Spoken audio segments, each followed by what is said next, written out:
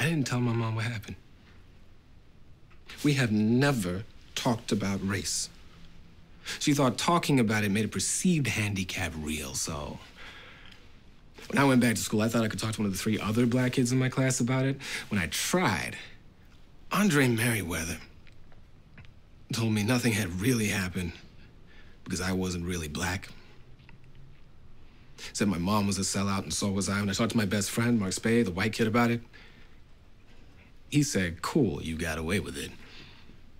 And started talking about where we should go on spring break. I am sick of this. Not belonging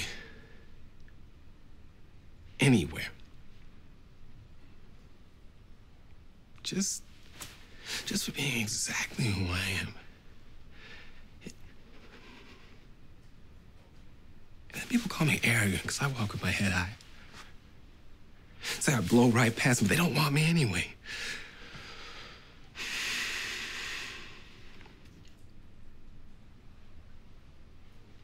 I am not quitting this case.